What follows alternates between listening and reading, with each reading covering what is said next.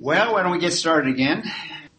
Before we look at persecution of these new believers, let me give you some more passages. There's several of them, some of the clearest ones in terms of not only Israel's conversion, but the conversion basically of Gentiles as well.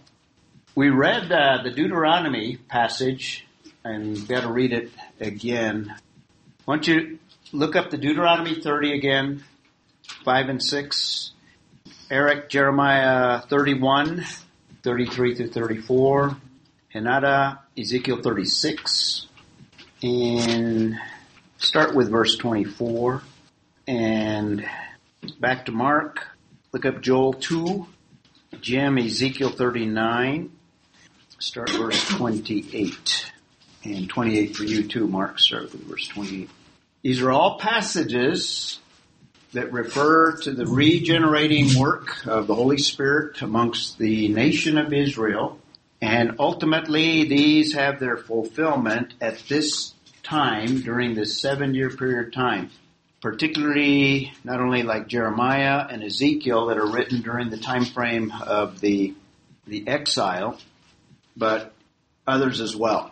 So start with Deuteronomy 30, 5, and 6. And if you remember, this is written before Israel is even a nation. And I should have mentioned, by the way, jot down Leviticus 26, because Leviticus 26 parallels those passages that we looked at in Deuteronomy. And Leviticus is written to that first generation. So the first generation had an outline of their history. And then Deuteronomy is to the second generation. It had an outline of Jewish future history or eschatology. So Deuteronomy is to the second generation, and remember, it predicts tribulation, it predicts the coming of a exile, Messiah, etc. You got it, Vivian? The Lord your God will bring you into the land which your father possessed, and you shall possess, and he will prosper you and multiply you more than your father. Moreover, the Lord your God will strengthen the heart of you to love the Lord your God with your heart and with all your soul. Has that ever been fulfilled in the history of Israel? Never. Never. And notice, circumcision of the heart is the Old Testament way of describing regeneration. And they're going to love the Lord their God with all of their hearts. This is Deuteronomy, way back. Well, it's interesting that they haven't even been in the land, but they're already out of the land and then back in the land. Yeah. I mean, yeah, that your fathers possessed it. Right. This idea of, exactly. Mm-hmm. Yeah, all of their history is right there. All their future. Jeremiah 31, 33, and 34. But this is the covenant which I will make with the house of Israel after those days, declares the Lord. I will put my law within them, and on their heart I will write it. And I will be their God, and they shall be my people. That's reconciliation. That's fellowship. That's regenerating work such that you have illumination of God's Word. 34. They will not teach again each man his neighbor and each man his brother, saying, Know the Lord, for they will all know me, from the least of them to the greatest of them. They've never had a national conversion described in this way. Keep reading. For I will forgive their iniquity, and their sin I will remember no more. Now Jeremiah 31 is a description of the new covenant. They've never experienced the new covenant. This is it. Forgiveness of sins. Ezekiel 36, 24 and 27. You got it, Nada? Mm-hmm. For I will take you out of the nations. I will gather you from all the countries and bring you back into your land. Okay, there's regathering. We looked at that last time. Keep reading. Mm-hmm. I will sprinkle clean water. I will sprinkle clean water on you, and you will be clean. That's forgiveness of sin. I will cleanse you from all the impurities and from all your idols.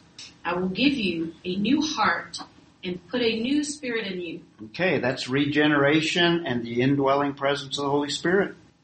I will remove you from your heart of stone and give you a heart of flesh. That's deadness.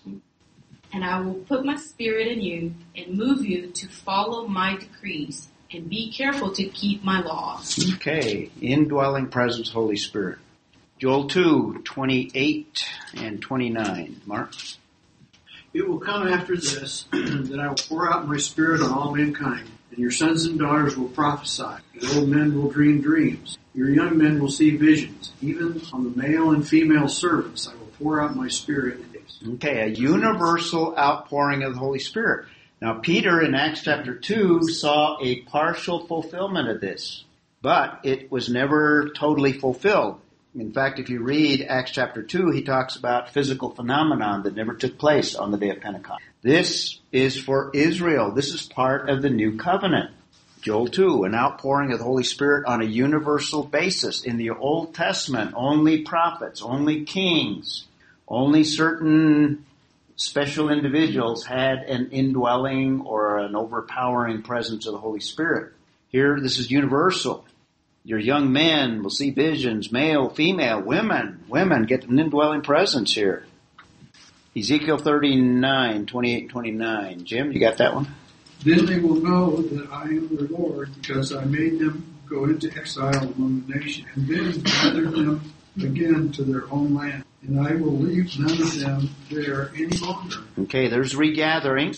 And I will not hide my face from them any longer, for I shall have poured out my Spirit on the house of Israel, declares the Lord. Okay. In an Old Testament context, this is different. This is miraculous. This is universal, outpouring of the Holy Spirit. And there's other passages. You can jot down Zechariah 12:10 and others as well.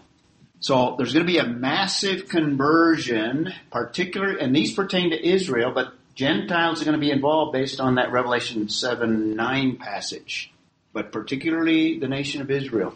Like that last one is an example. Ezekiel was a prophet. He was talking to the people, but at the time he was telling the people they had just come back from it. Right? No, they're still in Ezekiel. Mm-hmm.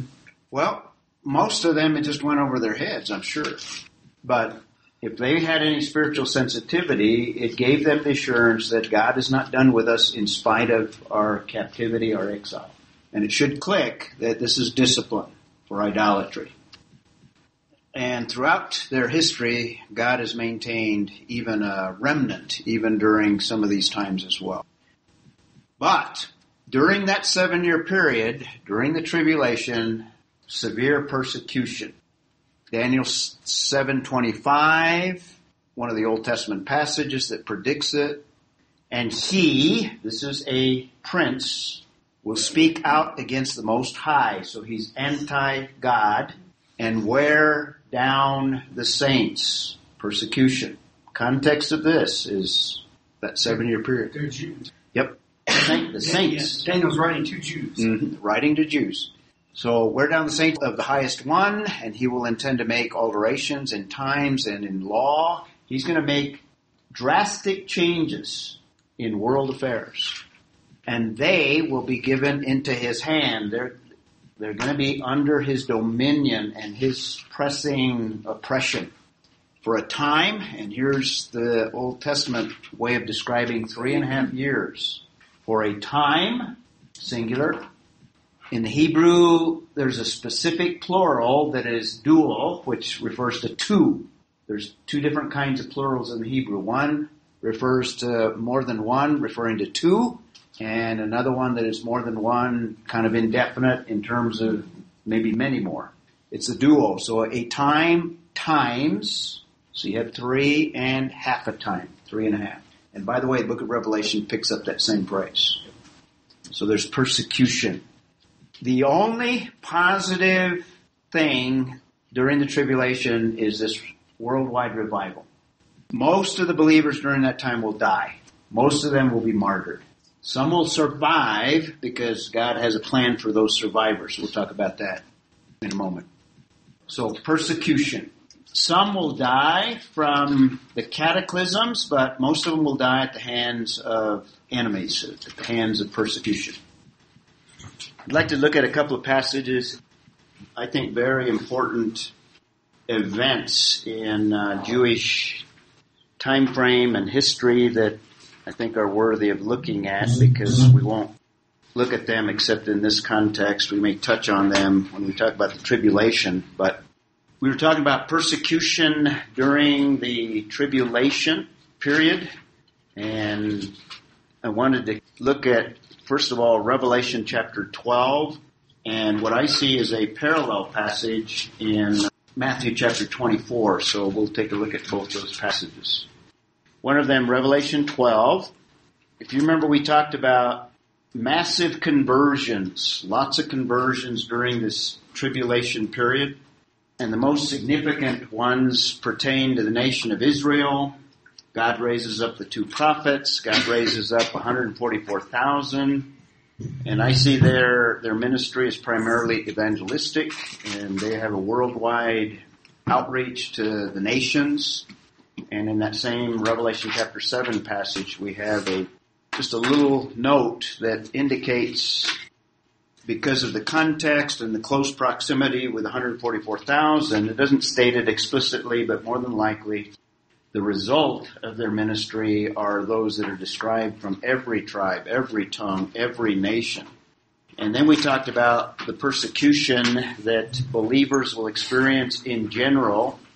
And I wanted to focus on persecution on Israel particularly, because we were looking at Jewish eschatology. And in chapter 12, let's look at a couple of verses here. Well, actually several verses.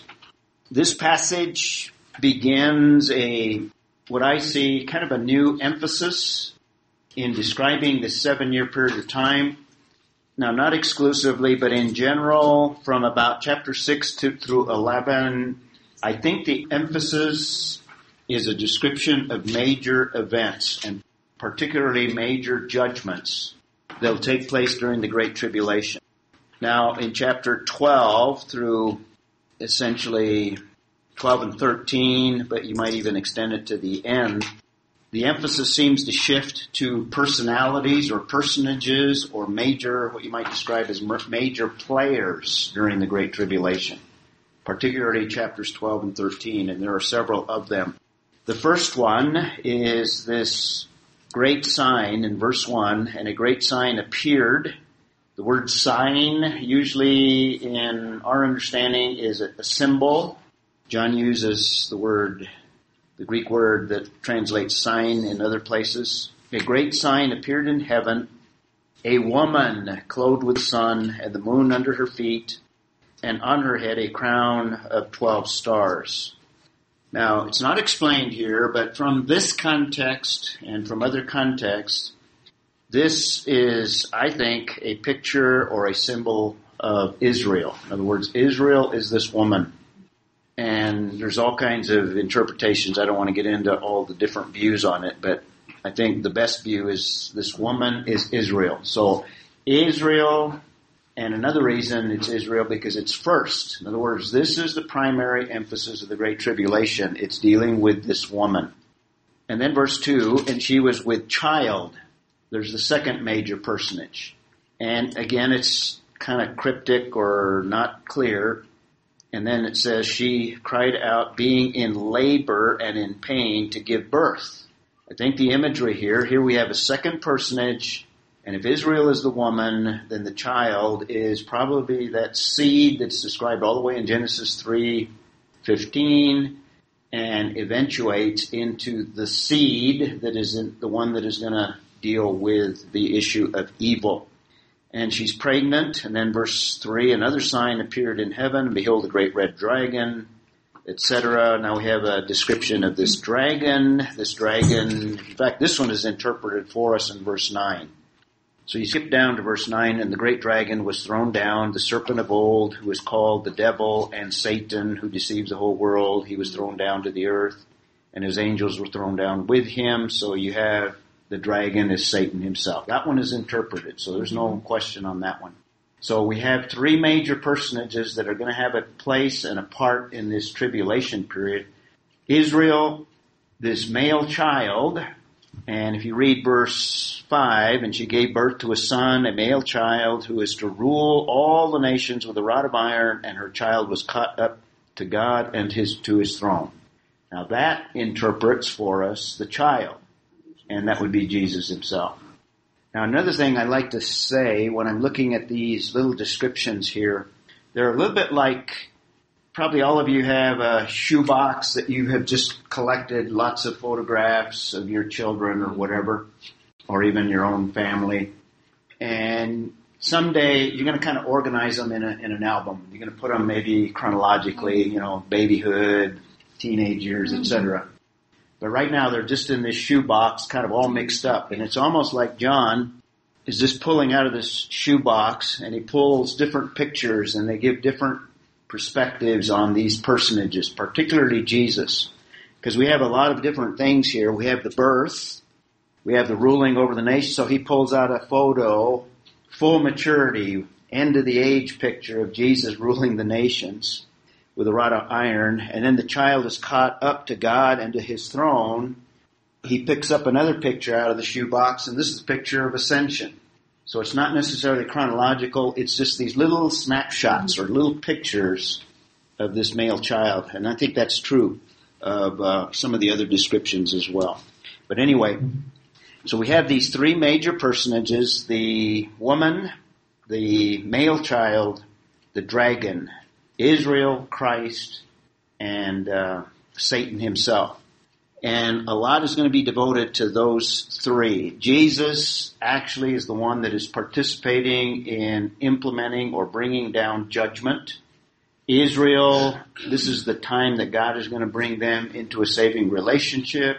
And everything that's destructive is partly from the hand of Satan himself. Jim, do you have a...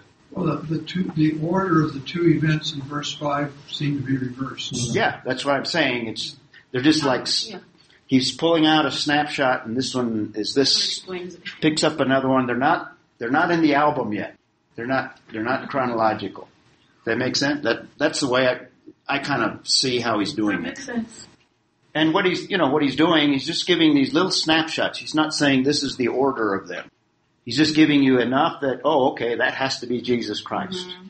And he does enough with the woman as well to say, well, this is Israel. Mm-hmm. And this is where Jesus comes. He's from the line that even precedes even Israel, but eventually he's Jewish. He comes from the nation of Israel. He's the promised Messiah.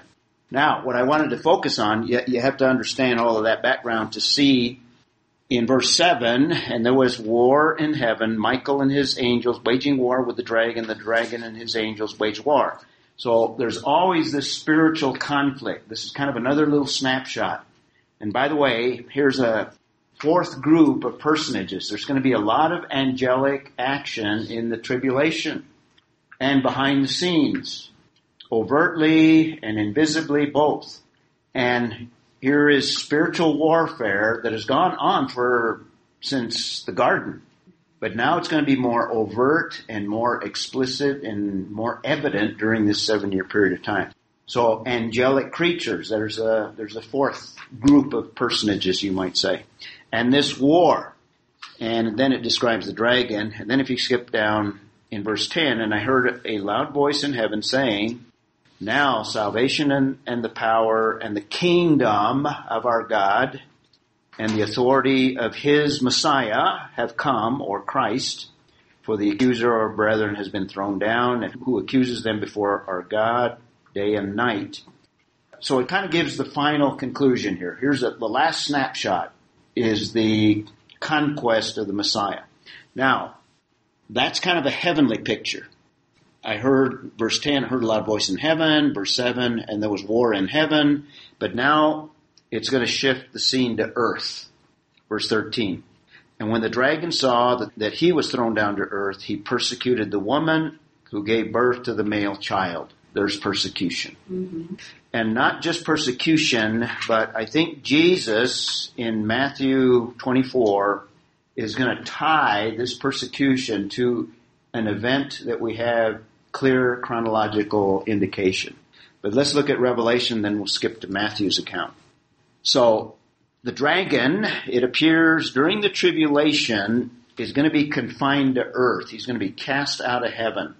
This is why this period of time is so intense and so destructive and so full of turmoil, is Satan knows that his hour is nearly closing and he needs to do as much damage, I guess, as he envisions here. But verse 14, and the 2 wings of the great eagle were given to the woman in order that she might fly into the wilderness, to her place where she was nourished for and here's that little cryptic phrase from Daniel, a time and times and half a time.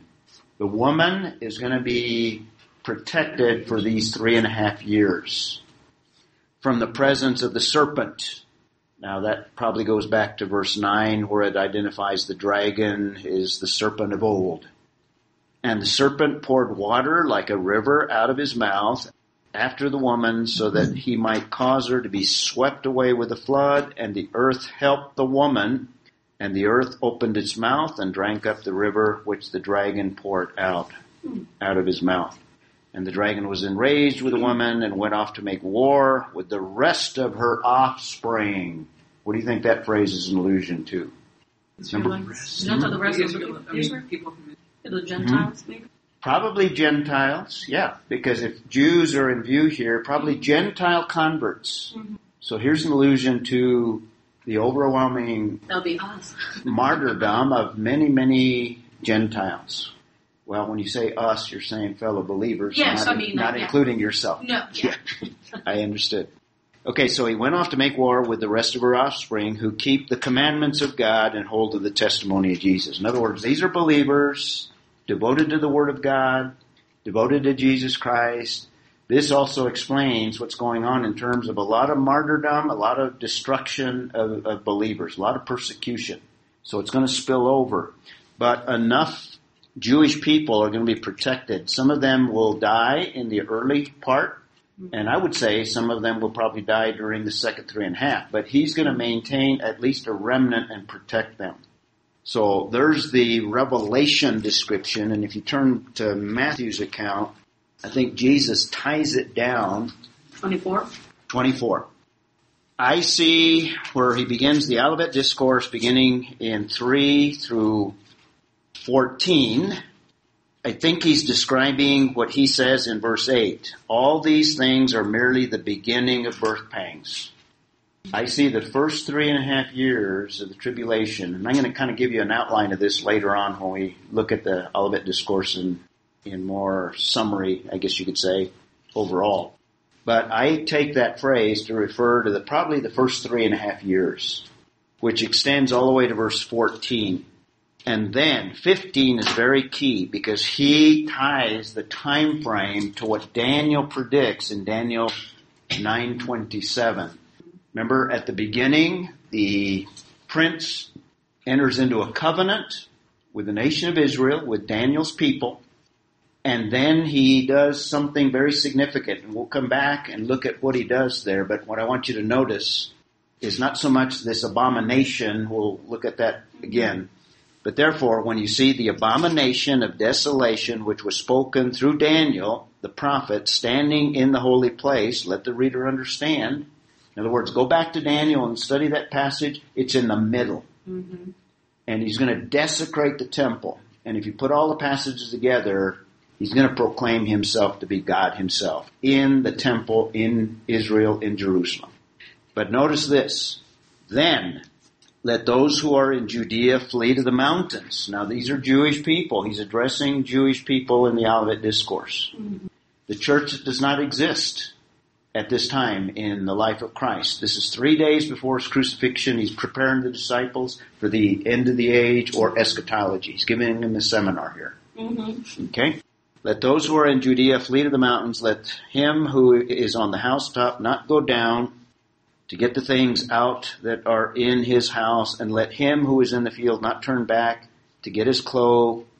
Woe to those who are with child. In other words, this is going to be a terrible time. This is going to be the worst period of time. In fact, he says, verse 21, for then there will be a great tribulation such as has not occurred since the beginning of the world. There's never in history been a period so terrible as this last 3.5 years. So 15 is at the middle, and he's describing the last part, and he's talking about Jewish people fleeing. And I think that is parallel with the passage we just read in Revelation chapter 12. Does that make sense? Mm-hmm. So, great tribulation such has not occurred since the beginning of the world until now, nor ever shall. So it's going to be so terrible, it's inconceivable. And unless those days had been cut short, no life would have been saved, but for the sake of the elect, not for the church, the elect, and I think he's talking about those new believers, not just Israel, but probably others, Yes. those days shall be cut short. So I see the description, and then he goes on and describes more of the conditions there, beginning in verse 23, leading up to the second coming. So I see verses 15 through 26 as the second half of this terrible period of time. And one of the things that Israel has to do is flee. They flee Jerusalem. So they're going to be swept out. One of the points to make here is Israel is regathered, but there's also, after that regathering and conversion of many Jewish people, they're going to be cast out of the land again. And this is by Antichrist himself. They are to flee, get out of town, leave Judea to the mountains. Now, some believe that it's Petra where they end up, or other places outside of the land, outside of Israel. Petra's on the other side of the Jordan, and that's a possibility and probably a likely place, mountainous, fits the description here. But anyway, regardless, this is part of the persecution. It's going to intensify to the point that the Jews are going to be scattered once again. And that's why when it talks about a regathering in the description in verse 31, and he will send forth his angels with a great trumpet, and they will gather together his elect from the four winds, from one end of the sky to the other. That would include certainly Israel, but it would include the converts as well. And I think taking Revelation and Matthew 24 together as parallel, I think you can put all those pieces together. Mm-hmm. Does that make sense? So that's a little detail concerning the persecution. It's going to be the most intense in the last 3.5 years, such that even Israel is expelled from the land. And it's in that period of time when we talk about Gentiles, those that believe in Jesus Christ, they'll have more martyrdoms in that period of time than in other area. So in verse 31, it's the elect. Do those include Gentile believers?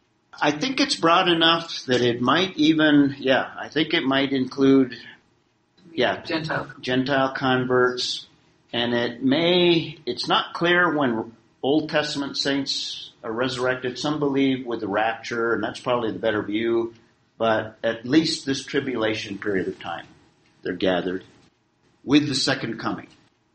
And when it says gathered from the four winds from one end of the sky to the other, it may even include us as well as resurrected believers gathered. In other words, all resurrected believers as well, both Old Testament and New Testament, to enter into the kingdom with the Messiah.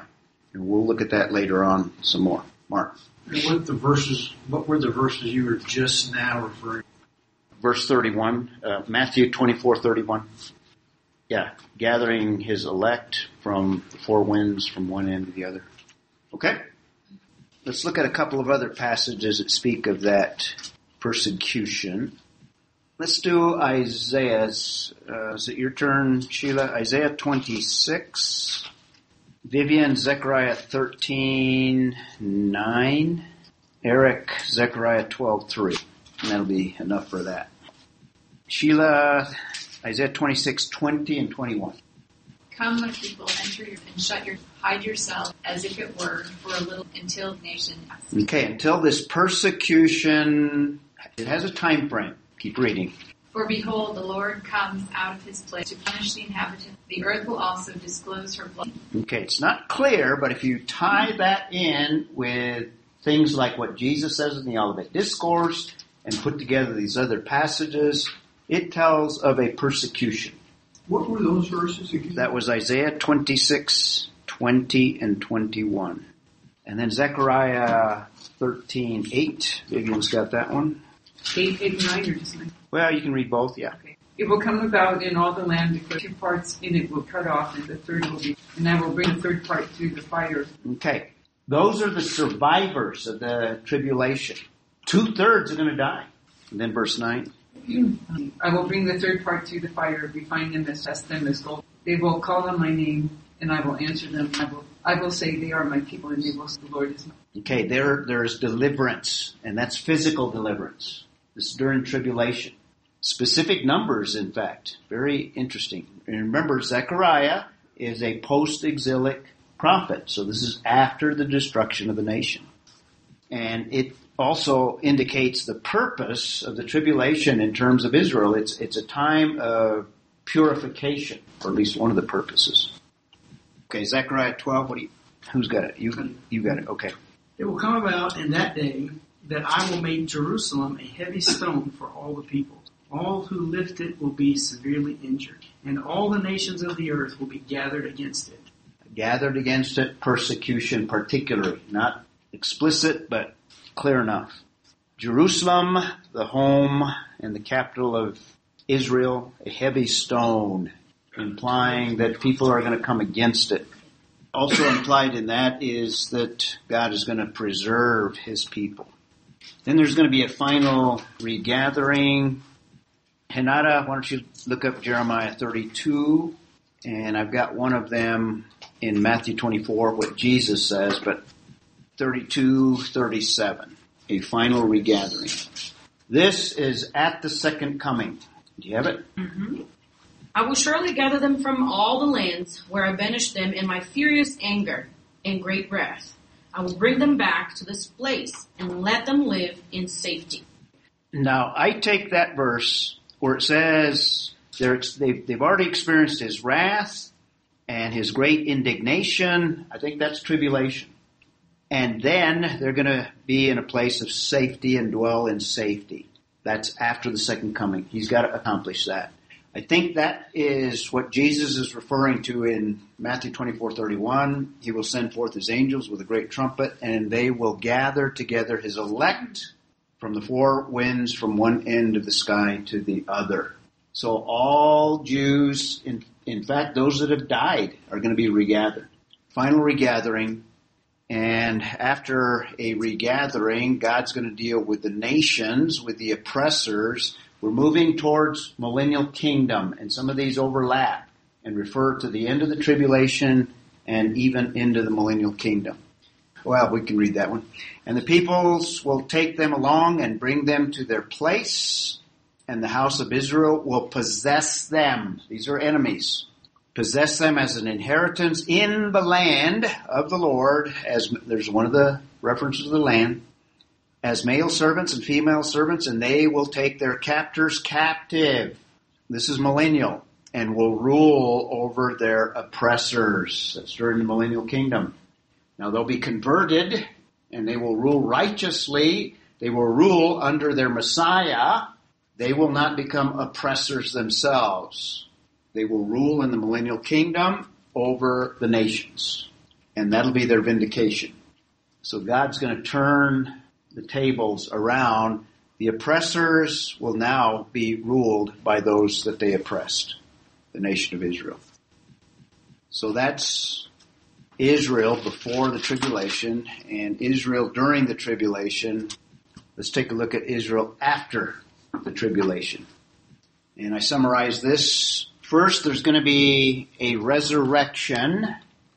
Now, before I mention a resurrection, I need to mention, I think some of these passages, like that Zechariah 13, 8, and 9, there are some that enter into the millennial kingdom in mortal bodies.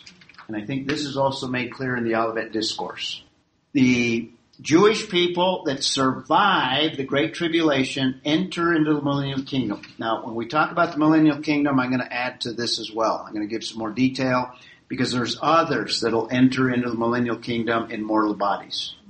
But there seems to be a resurrection of those that died. In fact, that Matthew 24:31, I think it includes them as well, a regathering of them. Resurrected believers, particularly Jewish believers, because the believers that have died need to participate. If they're genuine in the kingdom, they will participate in resurrected bodies. Those that enter into mortal bodies will have a different function in a different role, but they will enter into the millennial kingdom in mortal bodies. Just keep that distinction. We'll expand upon that. So there's a resurrection that needs to take place. Jim. I guess it'll include Gentiles came too. Yes. That can believe during the tribulation. Right. Yes. But we're talking primarily of Israel here. So Israel will experience a resurrection. And there are specific passages that refer to Israel. There's other passages that indicate a broader resurrection. One of those is Isaiah 26:19. Your dead, referring to Jews, referring to the nation of Israel. Your dead will live. Corpses will rise. Is that how you pronounce it? You will lie in the dust, awake and shout for joy. For your dew is as the dew of the dawn, and the earth will give birth to the departed spirits. Resurrection. That's to Israel. Now, when we talk about Gentiles later on, we're going to show that Gentiles also will experience a resurrection. And there'll be Gentiles that are in the millennial kingdom in mortal bodies. This is also in the Olivet Discourse. But this passage pertains to Jews. We also have, for example, referring to resurrection, Daniel chapter 12. Okay, Mark, Daniel 12. Daniel 12. 2 and 3. Many of those who sleep in the dust of the ground will awake, these to everlasting light, but the others to disgrace and everlasting contempt. Those who have insight will shine brightly like the brightness of the expanse of heaven, and those who lead the many to righteousness like the stars forever and ever. Okay, resurrection. And the context, I think, is primarily Jewish context. Those are the clearest passages referring to resurrection. There's going to be a final judgment. Now, this is not the ultimate judgment. This is a final judgment for Israel.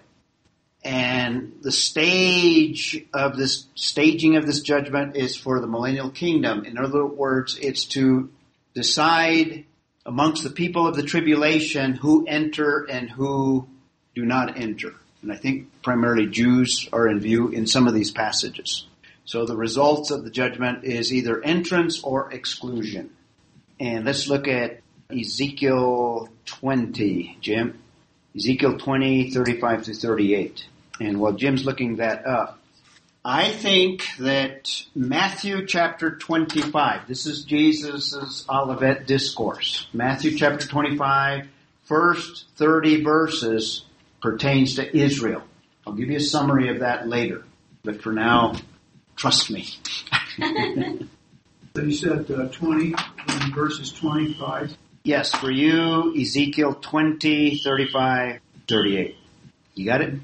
Okay, and I shall bring you into the wilderness of the peoples, and there I shall enter the judgment with you face to face, as I enter into judgment with your fathers in the wilderness of Egypt. So I will enter the judgment with you, declares the Lord. And I shall make you pass under the rod, shall bring you in bond, and I shall purge from you the rebels and those who transgress against me. I shall bring them out of the land where they sojourn, but they will not enter the land of Israel. Thus you will know that I am the Lord. Okay, so there's going to be a future purging.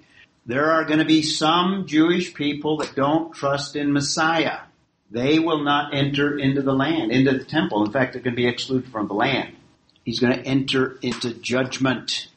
This is in the context of the second coming. That's part of what Jesus will accomplish in the second coming. He's going to bring judgment. And it's going to be specific to the nation of Israel.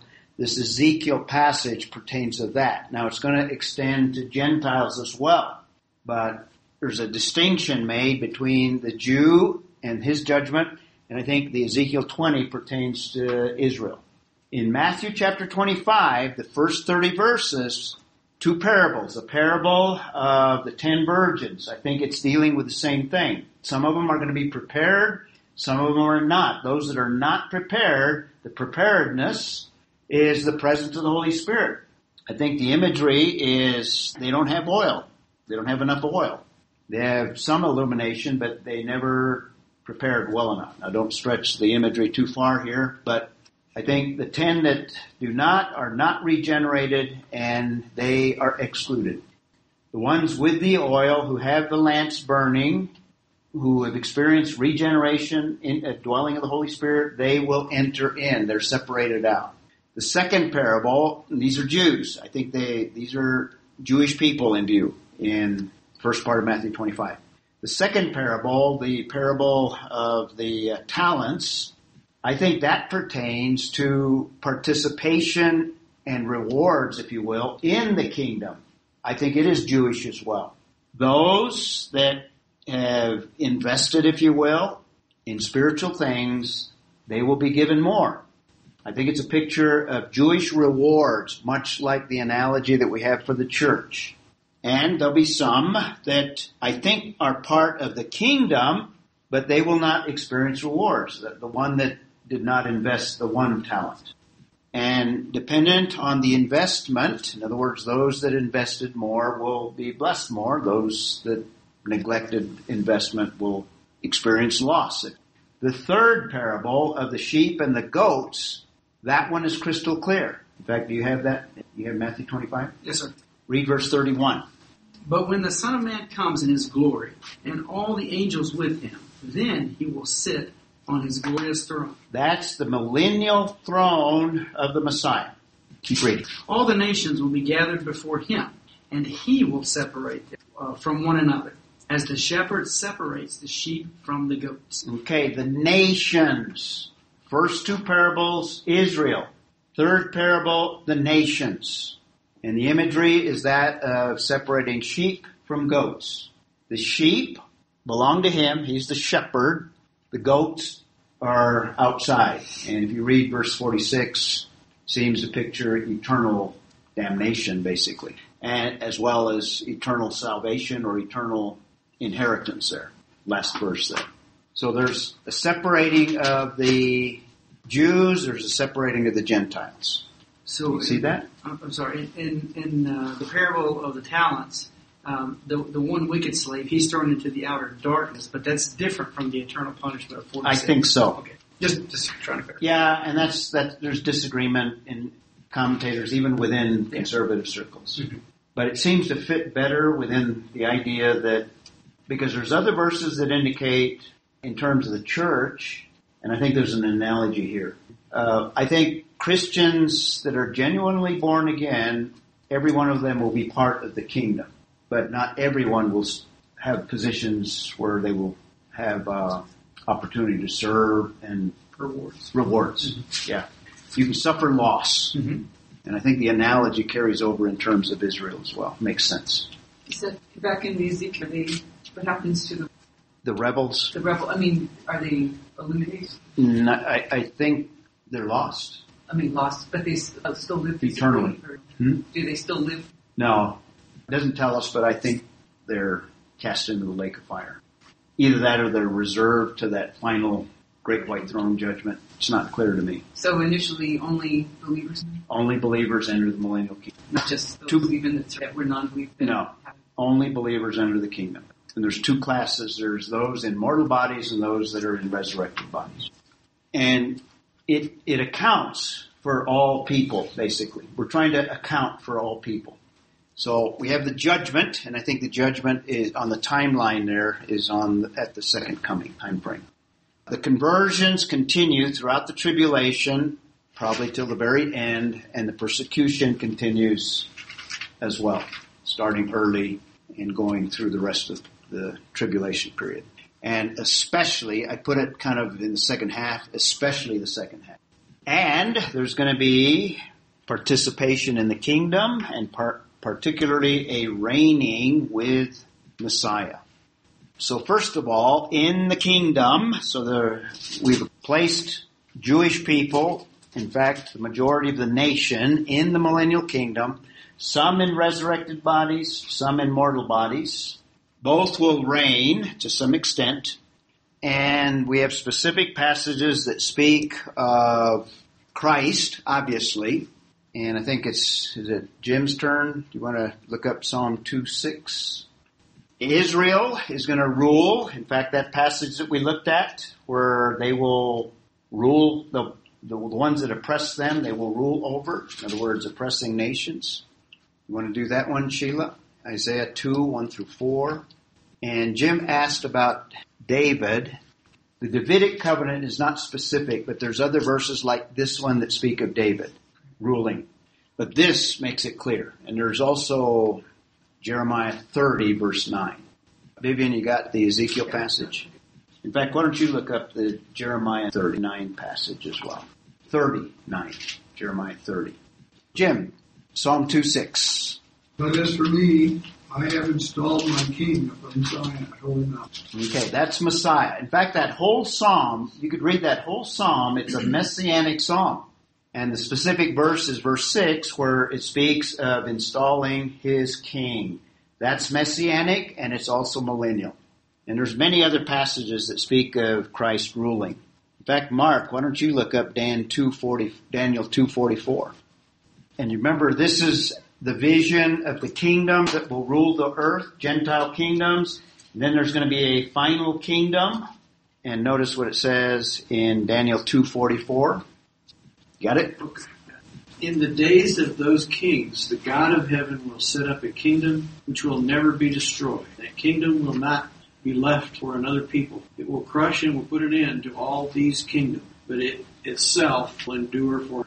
That's a millennial kingdom that God sets up. Now, it doesn't specifically spell out Messiah, but it's the same kingdom that Messiah will rule over. This is, I think, what is referred to, we won't look it up, but you're familiar with Isaiah 9. Verse 6 speaks of the incarnation. Son shall be given, child, how does it go? Should have it memorized. And then verse 7, and the government shall be rest on his shoulders. That government is the millennial government. So that's messianic. Also chapter 11 speaks of Christ as the messianic one that will reign. There's several. Isaiah 40 verses 1 through 11. Jeremiah 33, if you want another one on Christ ruling, 15 through 17. Zechariah 9:9 is another good one. In fact, Jim, why don't you look up that one as well? Zechariah 9:9. And that you can include Matthew 25:1 that Eric read. There's many passages. Zechariah 9:9 and probably 10 as well. Rejoice greatly, O daughter. Shout in triumph, daughter of Jerusalem. Behold, your king is coming to you. He is just and endowed with salvation, humble and mounted on a donkey, even on a colt, the foal of a donkey. I will cut off the chariot from Ephraim, and the horse from Jerusalem. The bow of war will be cut off, and he will speak peace, and his dominion will be from sea to sea, and from the river to the ends of the earth. Okay, that's messianic. In fact, Jesus partially fulfilled that. It's quoted in the Gospels as a fulfillment of Jesus Christ coming on a donkey. But obviously he didn't rule from sea to sea, right? So it kind of is a composite of first and second comings. And then we got Isaiah 2:1 through 4. This is Israel. Sheila. The word that Isaiah the son of Amoz saw concerning Jerusalem. Now it shall come that the mountain of the exalted people shall come and say, come and let us go up to the house of the God. He will teach us his way, and we shall walk in his. For out of Zion he shall judge, but they shall beat, and their spears, and nations shall not lift up sword. Did you notice? They're coming to the house of Judah. And from Judah they will receive the blessings that are spelled out in that passage. Israel is prominent. Israel is ruling over the nations. This is the kind of rule. It's a rulership of spreading the word, of giving out God's blessings. The nations still have to come to Israel. So Israel is going to be ruling in the kingdom. And David specifically, that's the one you got, right, Vivian? Ezekiel 34. I got it. 34. And I will set over them one shepherd, my servant. He will feed them. He will feed them himself. Okay, feed them himself. David will be resurrected. And he is their servant, David. Keep reading. And I, the Lord, will be their God, and my servant will be prince among them. The Lord himself is ruler over the millennial kingdom. David is under him. So David is there. And then the Jeremiah 30 verse 9 is another one that indicates David specifically. But they shall serve the Lord their God, and David their king, whom I will raise up for them. Raise up, resurrected. And it's in a context of millennium. millennial context. So Israel has a major part in the kingdom, reign in the kingdom.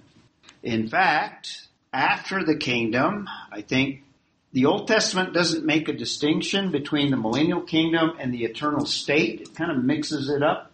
In fact, in Isaiah, I think 65 and other passages, it speaks of a recreated new heavens and a new earth. But when you get to the book of Revelation, the context seems to indicate that the new heavens and the new earth is a description of the eternal state.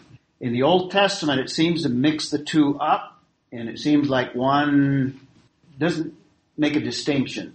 But I think the New Testament separates the two and makes a distinction. But in that context, I think this inheritance in Isaiah 66, this is one of the passages besides 65, for just as the new heavens and the new earth, this is the end of Isaiah basically. This is their inheritance. And when it speaks of inheritance, it speaks of rest. And I think it's millennial, but it continues into the eternal state. And I think this passage is one that kind of looks at both together. For just as the new heavens and the new earth, which I make will endure before me, declares the Lord, so your offspring and your name will endure. New heavens and new earth. So I think Revelation 21 and the first part of 22 that describes the new heavens and the new earth is their inheritance, Israel. Now obviously we as part of the body of Christ are part there as well. But we join Israel. And I like to use the Old Testament passages, at least flash them up there, because these are Jewish. This is for Israel. There's New Testament counterparts as well. And the last thing here are covenants. Covenants. And what I'm getting at here is more the fulfillments of the covenants. And you can give me the first one after the Noahic is obviously Abrahamic. And the Abrahamic covenant is not completely fulfilled until the millennial kingdom. Israel has never occupied the full extent of the land and probably never will until the millennial kingdom. The Abrahamic covenant deals with Israel blessing the nations, that passage that we read where all are coming to Jerusalem. Israel will bestow blessings upon the nations, so that is not fulfilled. That aspect of the Abrahamic is not fulfilled to the millennial kingdom. They're long range. I mentioned that when we talked about them. What's the next one? Abrahamic. I don't have Mosaic, because I think that was fulfilled in Christ. And the other one, the next one, the one that's forgotten, Palestinian. That one pertains to the land. And again, Israel has never occupied the full extent of the land. The Palestinian covenant is the land aspect of the Abrahamic covenant, and it assures that Israel will occupy all the land.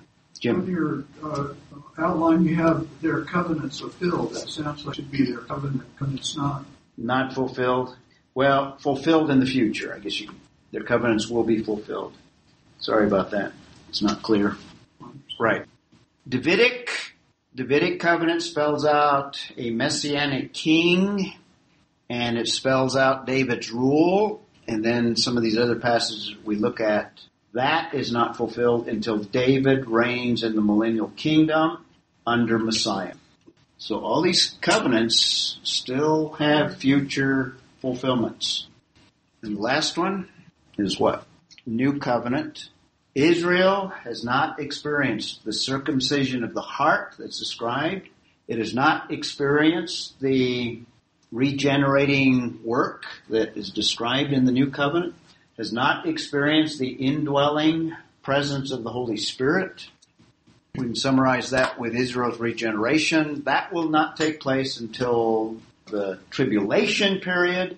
And some of the blessings of that regenerating work will not be fulfilled until the millennial kingdom. And then all of the blessings of the Abrahamic covenant will be fulfilled in terms of Israel. It will have the full blessings of the Abrahamic covenant. Long range. And again, let me just remind you, these are contracts, legally binding. God has bound himself to accomplish everything in those covenants. They have not totally been completed in terms of fulfillment. They await the millennial kingdom. Just kind of a summary of Israel's history in conclusion to Jewish eschatology. Genesis gives us the origin of Israel. And on a timeline from creation to 1770 something, death of Joseph. We have the emerging of Israel beginning with the book of Exodus, and that's a long history where God is establishing them as a nation. So it includes the Exodus, where the people experienced a common experience to bind them together. And after the Exodus, he gave them the law, the Mosaic law, which is covenant or the document that binds them together by a constitution. And what remains is that God give them a common land. That doesn't happen until the book of Joshua. And you could even include Judges there where they're being established in the land. So you have the emerging of Israel. And God intended to rule the earth through kings, through the nation of Israel. So we have an age of the kingdom, right around 1000 BC to 586. Kingdom collapses. Jewish people go into exile. The nation is destroyed.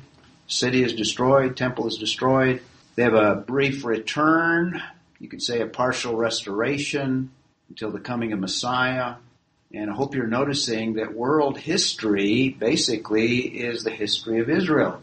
Everything fits in that. The restoration is preparation for the coming of Messiah. Messiah offers the kingdom. Unfortunately, the Messiah was rejected, so we have dispersion of the nation of Israel, a partial hardening, Romans 11, and we have an ultimate restoration that is yet future even from our time, and we have a millennial kingdom, and then we have eternity. That's world history.